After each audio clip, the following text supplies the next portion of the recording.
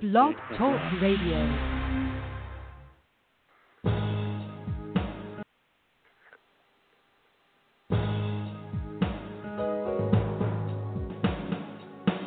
Welcome to the Neil Garfield Show, a presentation sponsored by www.livinglies.wordpress.com, GTC Honored, and the Garfield Firm, serving all 50 states with news and analysis of the latest bank scams against borrowers, homeowners, consumers, and investors, and providing legal representation throughout Florida.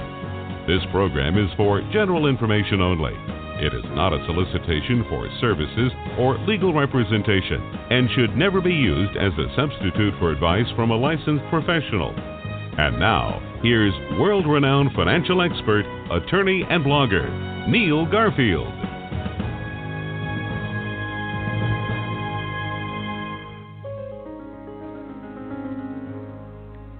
This is Neil Garfield, and this is Thursday, July 7th, 2016. Happy Independence Day to everyone. Tonight, we have joining us trial lawyer Stephen Wright from Connecticut. He's a return guest, and he'll be talking about some recent developments coming out of credit card litigation. And Christiana Trust, who I have dubbed a mock trust, and we'll be talking about substituted plaintiffs, and if we have time, mock borrowers. Stephen will be speaking with me about a decision that came out of the Florida 4th DCA Court that specifically and expressly dovetails with other decisions. It is the case of Septimus versus Christiana Trust, and it was decided earlier this year. One of the things that the court turned upside down was the strategy used in that case and other cases across the country of adding more paper when the original paper was proving troublesome to the banks. In other words, they were about to lose, and so now they just added more paper to the pile, and in many cases, the judges gave them the benefit of the doubt, even though I don't think there was any doubt. It's all going the way I said it would, but once again, I underestimated the time it would take for the courts to start paying attention to reality. The courts are starting to smell dead fish in the water, the result of a toxic waste dump of financial securities on a market that was overheated and could support that crap for a while, but ultimately collapsed, giving us the 2008 recession, which for most people is still going on, even though the technical factors say that the recession is over. In the Septimus case, we see that the practice of substituting plaintiffs, a tactic that lawyers for the banks like to use. The banks like to use it because it distracts the judge from the very real problem that the original plaintiff in a judicial state had. They lacked standing, legal standing, which meant that they were not an injured party when they filed suit. So they were papering over it, substituting another party as the plaintiff in the judicial state, and make it look like there was yet another transaction when no transaction took place. And that's pretty much why you see the musical chairs where they substitute servicers, they substitute trustees on deeds of trust in the non-judicial states, they substitute trustees for those non-existent REMIC trusts whose securities were sold as an IPO, but the proceeds never made it into the REMIC trust.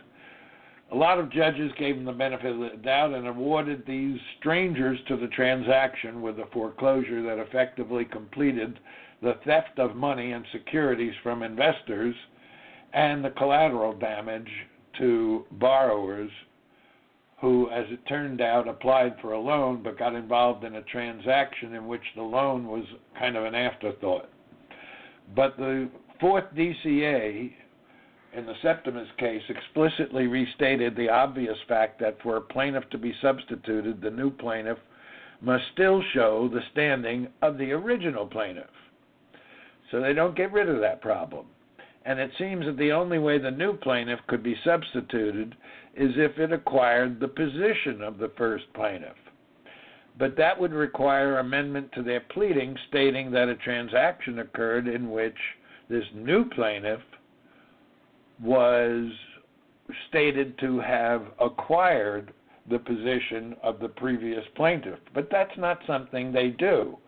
What they do is they just substitute the plaintiff, cross their fingers, and hope for the best, and frankly, the judges have granted their wish in many cases.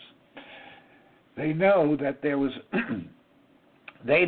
no transaction, and their lawyers are getting skittish now about saying there was a transaction.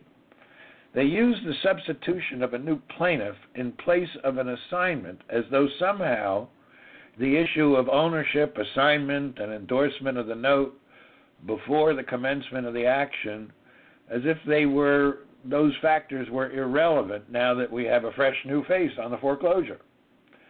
The banks don't like the Septimus decision because that upsets the whole apple cart, where the original plaintiff could not prove standing. The whole reason they paper over their prior bogus documents is to present a new plaintiff with supposedly applicable legal presumptions of authenticity.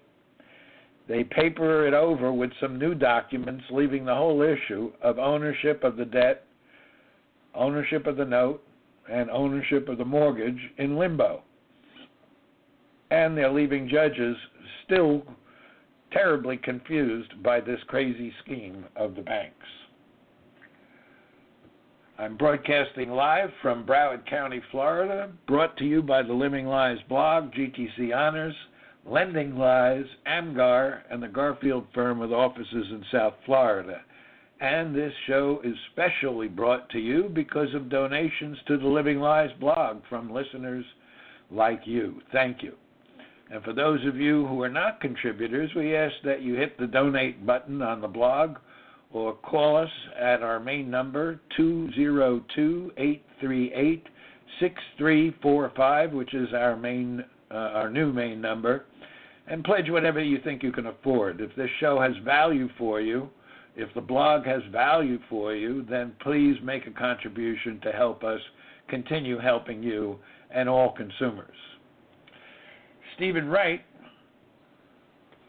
who has been on before, and I find him to be amazingly articulate about a number of the issues that I deem to be important. He went to Trumbull High School, Florida State University, Western New England College of Law, graduated in 1980.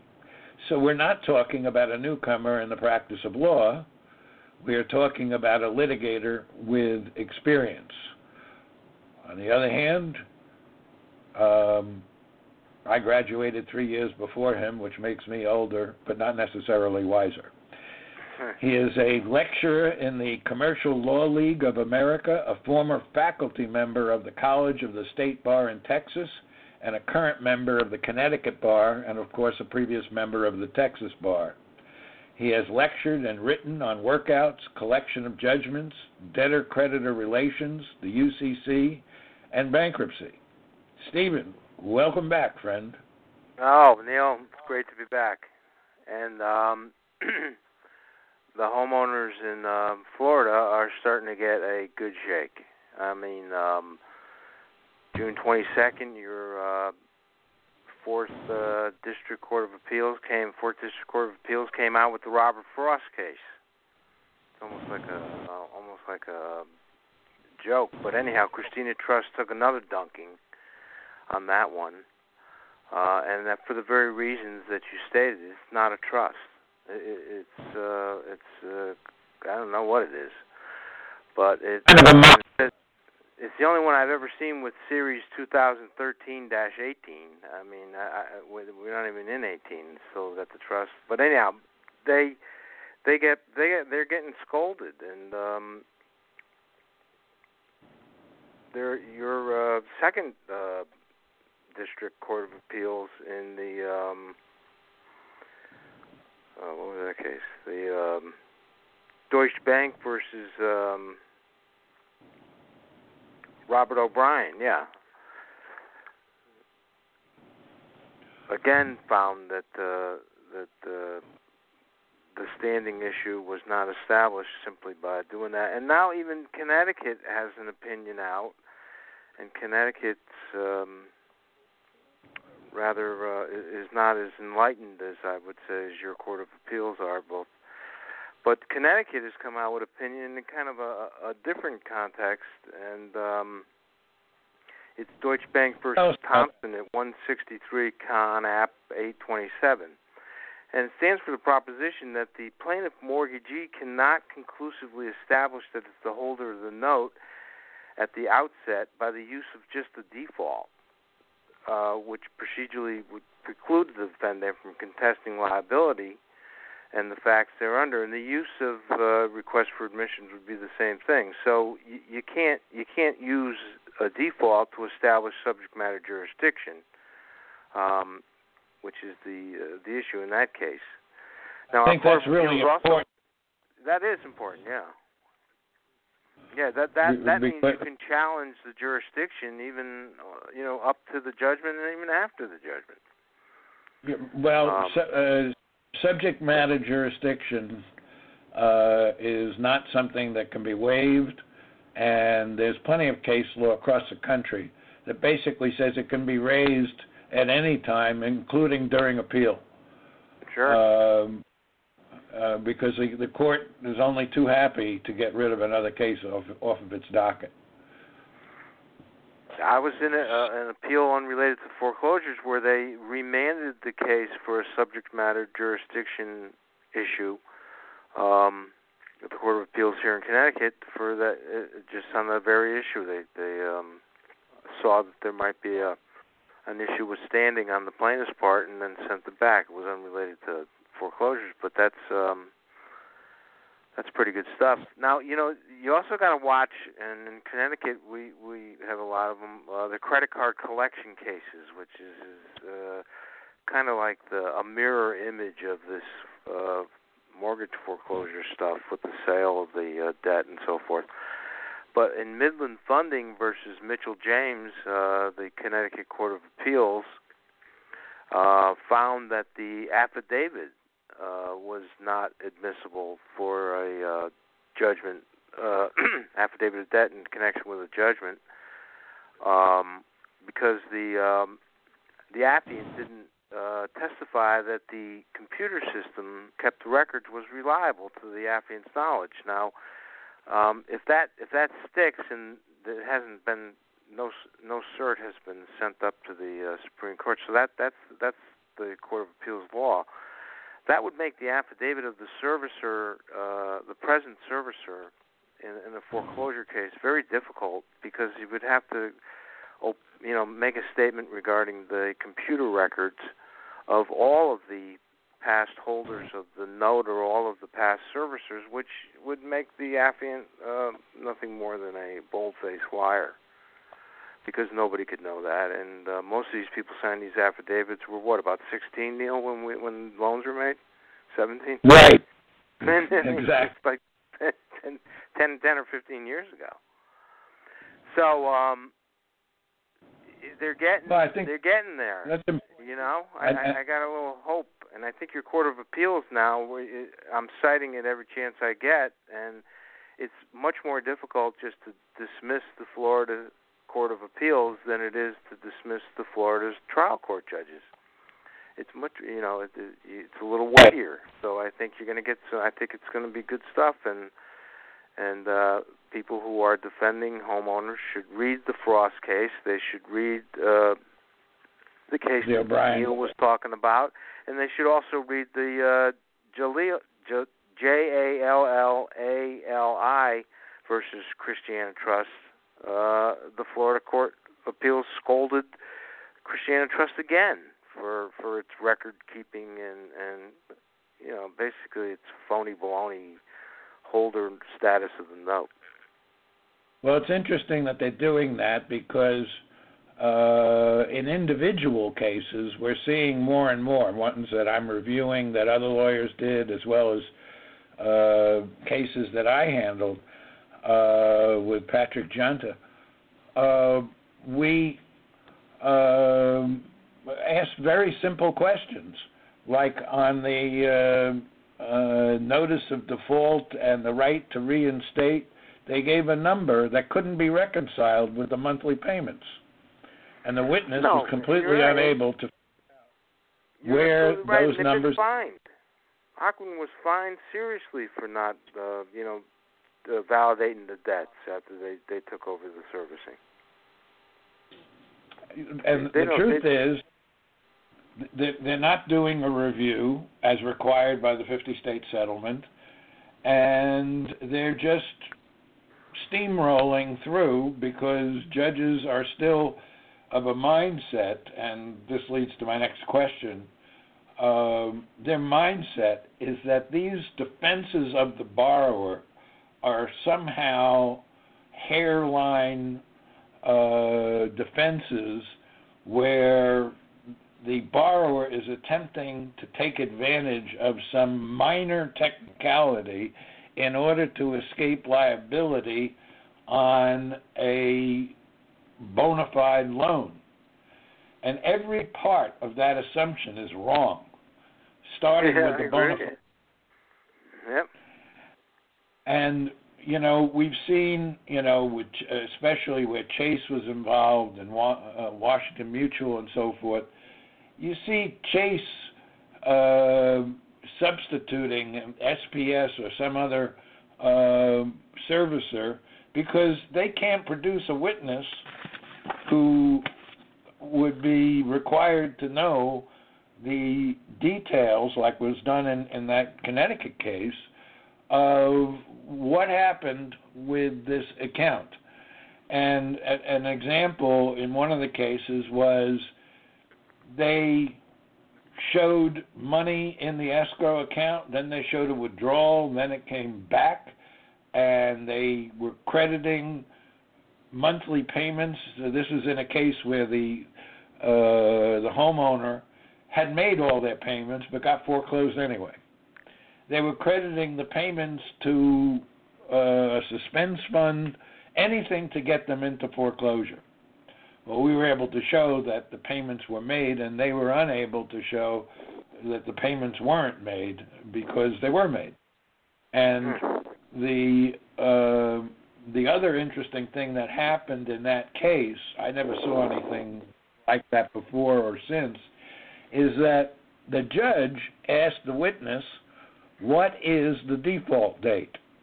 Now, you would think that would be a relatively easy question to answer.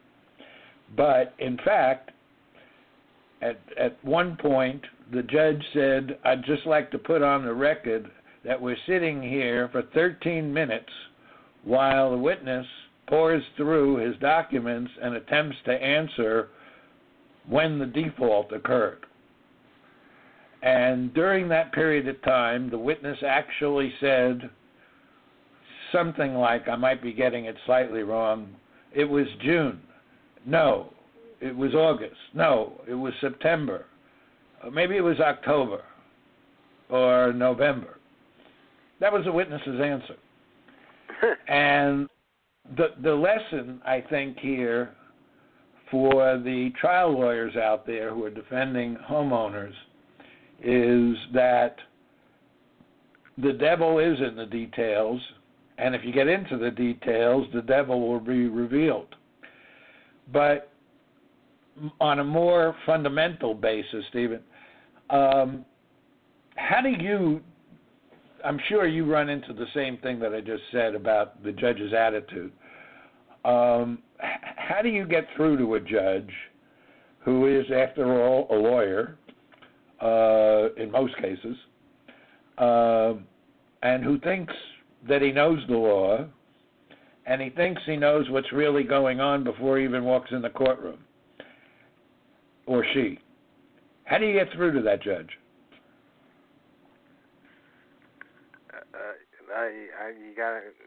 Probably you don't. you probably got to let them hear it from the Court of Appeals. So, and you do run into that mindset, but I think the judges are getting upset with this.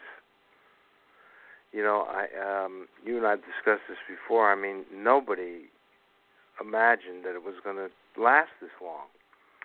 But then nobody imagined the shenanigans that were going to take place. But then when you think about it, when we got here with bad behavior and there were no consequences, so people don't change behaviors when there's no consequences. So that's why we're still seeing the shenanigans. And the judges are starting to move away from that. You borrowed the money, you got to owe somebody or anybody, and they're starting to take a harder look at all this, and the standing issue is becoming a big issue. And it's a big issue because, for instance, if you win the standing issue in some of these cases, they're not going to know who to bring in, what plaintiff to bring in, or who the plaintiff is. And yes, it'll be the end of it. When you win a case on standing, and the dismissal doesn't stop the proper party from bringing the action, but the problem they have in this one is they brought the action in the name of the wrong plaintiff because they don't know the right one. Exactly. And the reason they don't know the right one is as I've done in my analysis on the blog, is that the scheme of securitization, nothing wrong with it intrinsically as a concept, but it wasn't followed. So the money that was raised for one trust didn't go to that trust. It was put into a commingled pool with hundreds of other trusts. And so at any one time, these sales of so-called securities, mortgage bonds and so forth, were being made, and the money was not going to the trust. Now, did anyone care that the money wasn't going to the trust? Well, nobody from the investment banker's point of view, because they got the money. And the trust was, in essence, just an extension of the investment banker. So the trustee of that trust was merely window dressing for a fee to make it look like a trust and make it look like it was active and make it look like it had a bank account and could purchase loans. But none of them did purchase loans, and that's why, and the corroboration for what I'm saying is right in the litigation across the country in millions of foreclosures. They don't allege that they are holders in due course, which would be the obvious thing for them to do. If you're talking about a remote trust in New York, you can't say that they bought the loans in bad faith and with knowledge of the borrower's defenses. They clearly didn't know anything about that. So the only thing left of the elements of a holder in due course is whether or not a purchase of the loan occurred, which is what's required by the UCC under Article 9, but also under Article 3, if they want to be a holder in due course of the note, they have to have purchased it. Well, nobody ever alleges that, which underscores and corroborates what I've been saying, which is that's because the originator of the loan, whether they were a big-time bank or some fly-by-night Joe's Lending, never made the loan. What they did, what happened is that they originated the loan. They sold the loan, and the money for that loan was taken from this dark pool where all the investors' money was commingled, and they made loans to cover their tracks on what essentially was the most epic theft in human history. And they're still getting away with it because nobody has sought to claw back that money that was stolen, and the investors don't know how to make a claim against the borrowers because they don't know any more than anyone else how to trace their money to specific borrowers. If the money had gone into the trust, then that would be relatively easy. You'd have a static set of investors, and a static set of loans that were purchased. You'd be able to show proof of purchase and proof of payment, and you'd be able to take a position in which the so-called borrower, who I call a mock borrower now, owed the trust money, and where the trust would have the right on its own or through an agent to foreclose. But none of that ever happened. And that's why the documents were destroyed. That's why we've had robo-signing and fabrication and forgery. That's why all this craziness occurred. Back in the day, Stephen, when we started practice, a person went into a bank, they got personally interviewed, the loan was either approved or it wasn't. The bank that they went into made the loan to them, and the paper was good. The way they ran the securitization, the application process was just window dressing. They needed to move some money that way, and they didn't care whether the loan was successful or not. In fact, it was better if it was a bad loan, because then they could bet against it. And which they did. So what we end up with is this issue of standing, because there is no known lender, and that's not the fault of the borrower. That's right. You bring a lawsuit, you got to show that you were damaged. I mean, that's 101. And that's where it starts, not you borrowed money and you got to pay. That's a different analysis. But, I think the level of skullduggery, for lack of a better word, that's going on with this whole process is beyond the belief of most people, and judges included. Yeah, nobody wants to. In the day when we started, right? I mean, the banks were held in high esteem by the courts. If they said you owed X amount of dollars, you owed it. And now it's they don't warehouse anything; they sell everything off, and they sell it in pieces. So no one knows who's got what. So I think it's also it's had you've made some wonderful commentary about what it's done to the harm that it's caused, and I read the other day, because of my involvement with the State Board of Education, there are 1.6 more homeless children between the ages of 13 and 18, beginning with the mortgage crisis, than there ever was. And the typical profile is a middle class family where they overextended themselves on the loan because there was no financial literacy going on, either on the bank's part or the borrower's part, and they just broke apart. And now we have homeless kids running around as a direct result of this scheme. So I mean, it's really it's horrible.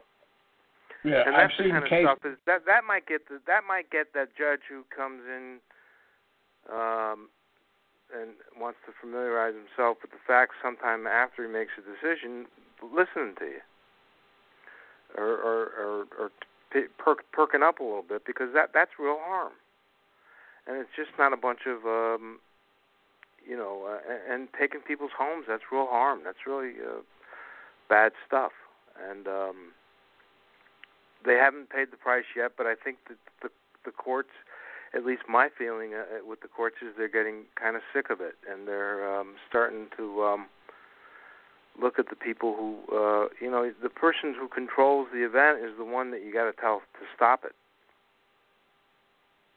Right. And so exactly. Florida has made it loud and clear to stop it, and I think more courts will have to take a look at what the Court of Appeals is doing in Florida, because it is on a higher level than the trial court decision, which you can easily brush off as being something, trial court. And you're going to have to read that case, and they're going to have to read them everywhere. And they're the right cases, and they're starting to get towards the area where they're not going to buy this presumption stuff anymore about the validity of these assignments too.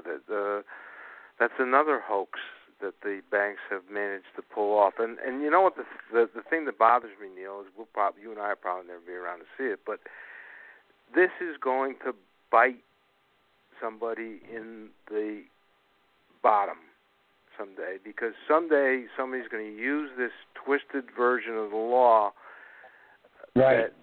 that they're torturing right now in order to support the bank's foreclosure actions. They're going to use it in a way that they don't want it to be used, which is always what happens, and the unintended consequences are going to be dramatic. You and I won't have to worry about it, but that's what happens. Well, we've already seen some of that in California, and I've heard reports from other states as well, where there's a new business of finding out who people owe and then posing as a servicer or agent of that entity and suing them and collecting money. And the initial reaction from the courts was to allow them to do it. And now there's some pushback on that, and judges as a whole are not stupid. They get the fact that if that's wrong, then it must also be wrong in mortgage foreclosures. And I'm looking for the time, if it ever occurs, that like that moment in Jesinoski where the unanimous Supreme Court said, yeah, this statute means what it says. We're going to have another moment like that where the U.S. Supreme Court says you can't do this anymore. You've got to have real facts that are pled, and you've got to prove them. And this attitude of once you get past a motion to dismiss or whatever, that you've got a valid claim and the judge rules on discovery as though these matters are already decided, this is wrong. And you're right. In the future, on something that has nothing to do with loans, somebody's going to bring up these decisions, which include sometimes state Supreme Courts, and say, it's right here, Judge. It may not look right, but that's the law. And at that point, and I think that's what you're talking about, that at that point... That's what's going to happen. Yeah, it's going to come back and bite them in the ass. You use the word bottom, but I'm less polite. But that's what happens, and it's happened before, and I think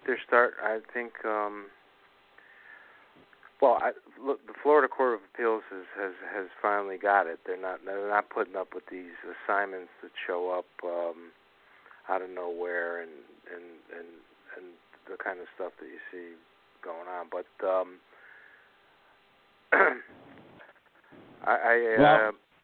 I think the judges are getting. I think the judges are getting mad, and I don't know. They were already mad at the borrowers, and it didn't work, and the thing dragged on. Now I think the focus is changing.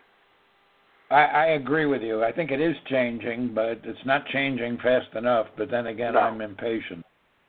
Well, you should. And people are losing homes. I mean, it's not. It's not. It's equivalent. I always say that it's the equivalent of capital punishment in civil court. There can be no worse loss for a person than you're losing burying the home. American dream. You really are. That's what you're doing.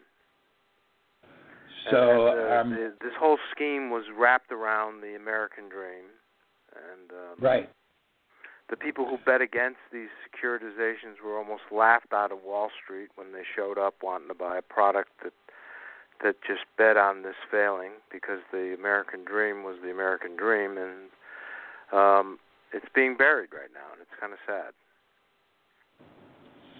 It is sad, and it's tragic for millions of families who have ended up, moving in with relatives, or worse, living on the streets, all because they were sold on a loan product that they couldn't possibly understand. And it turns out that the so-called loan product was not primarily a loan, it was primarily a ticket to steal from the investors, and with full knowledge that the borrowers were going to be collateral damage. And the people sometimes ask me to explain why they made these toxic loans. And my answer is that the more toxic the loan, the more money the mega banks did as underwriting banks for the sale of the mortgage bonds.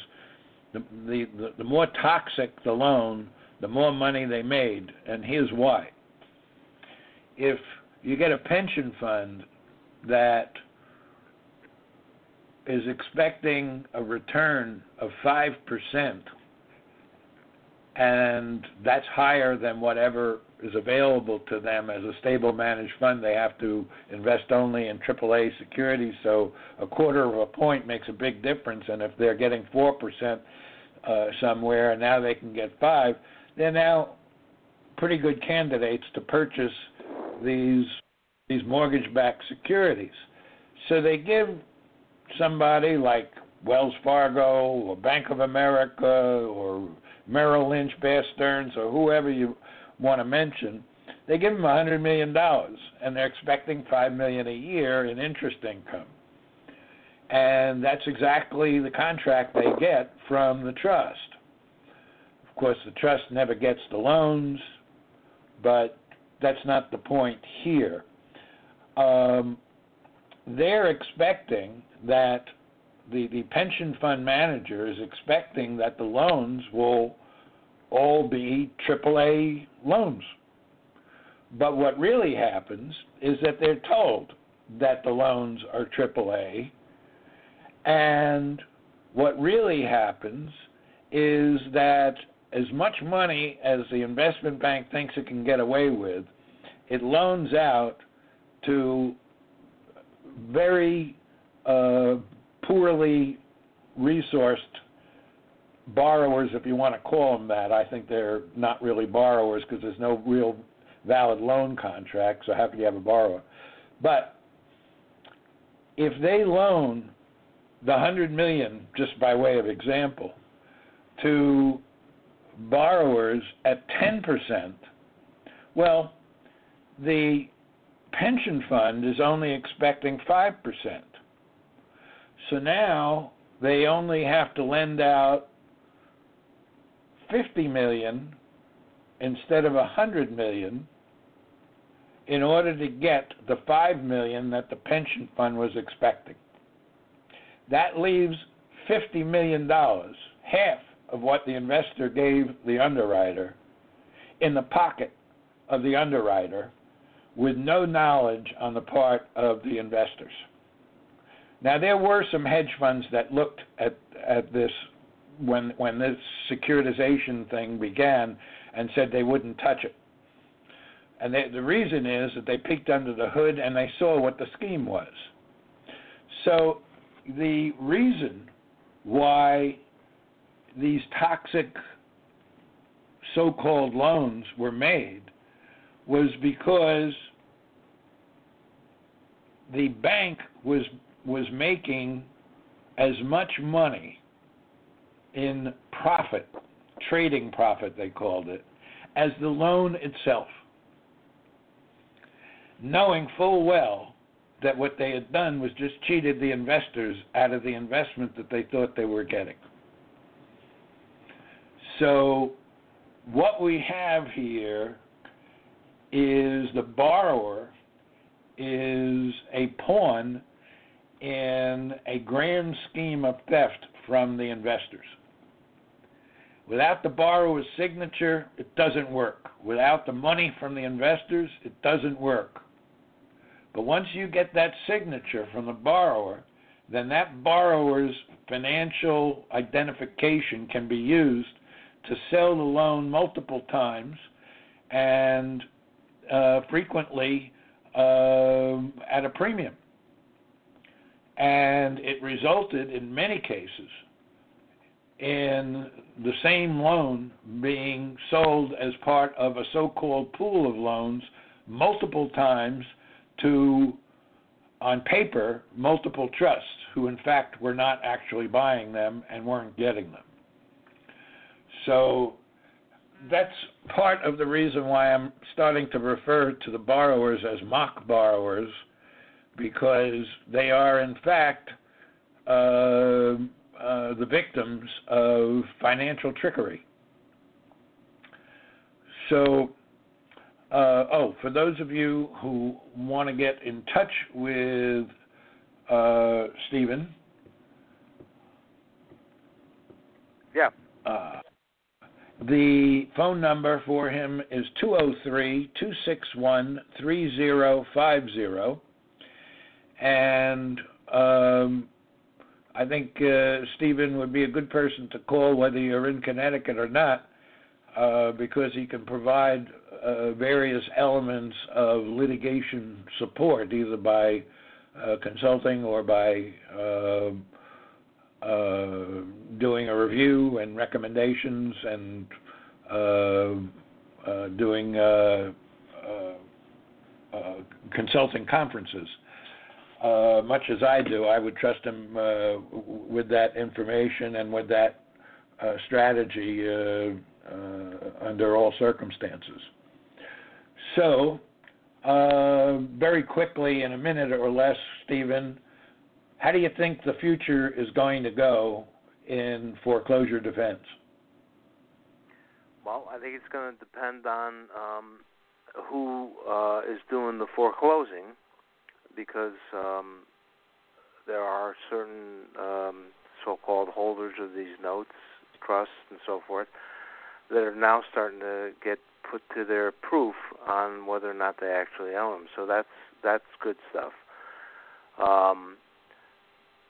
I would like to think that it would be sometime come to an end, or that they would just kind of, what you have described in the past in our conversations, is hit the reset button and kind of work this thing out so that people don't have to lose their homes. I don't really see the harm that would cause the lender. They did this simply because there was no risk in this scheme that was created, so I don't see how they're going to be harmed by it. So right. I'd like to see that happen, and then it would do wonders for our economy to get the housing market back into shape.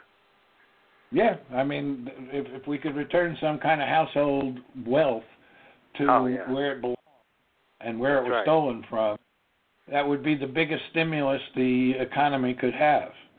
Absolutely. Stephen Wright, thank you for joining us tonight. I look forward to having you rejoin us to talk about further developments in the appellate courts in Connecticut and the Northeast and across the land. As always, it's been a pleasure to have you. Well, as always, it's always been a pleasure to join you, and thank you for what you do. And you are a shaft of light, Neil, for a lot of folks. So keep it up. Thank you. We'll see you next week. Yep. Take care. Thanks for listening to our broadcast. We hope that you tell your friends about us and let them know that there is hope and help in this financial crisis. Tune in every week to The Neil Garfield Show for free information and advice, and visit our blog daily at The Living Lies blog. We provide support services, the latest strategies, analysis, expert consultations, testimony, and declarations to use in your battle against the largest economic crime in human history. For information concerning Neil, the team at Living Lies, or the law firm, go to www.livinglies.wordpress.com or call 520-405-1688. The opinions expressed on this broadcast are those of the host and should not be attributed to any other person or entity.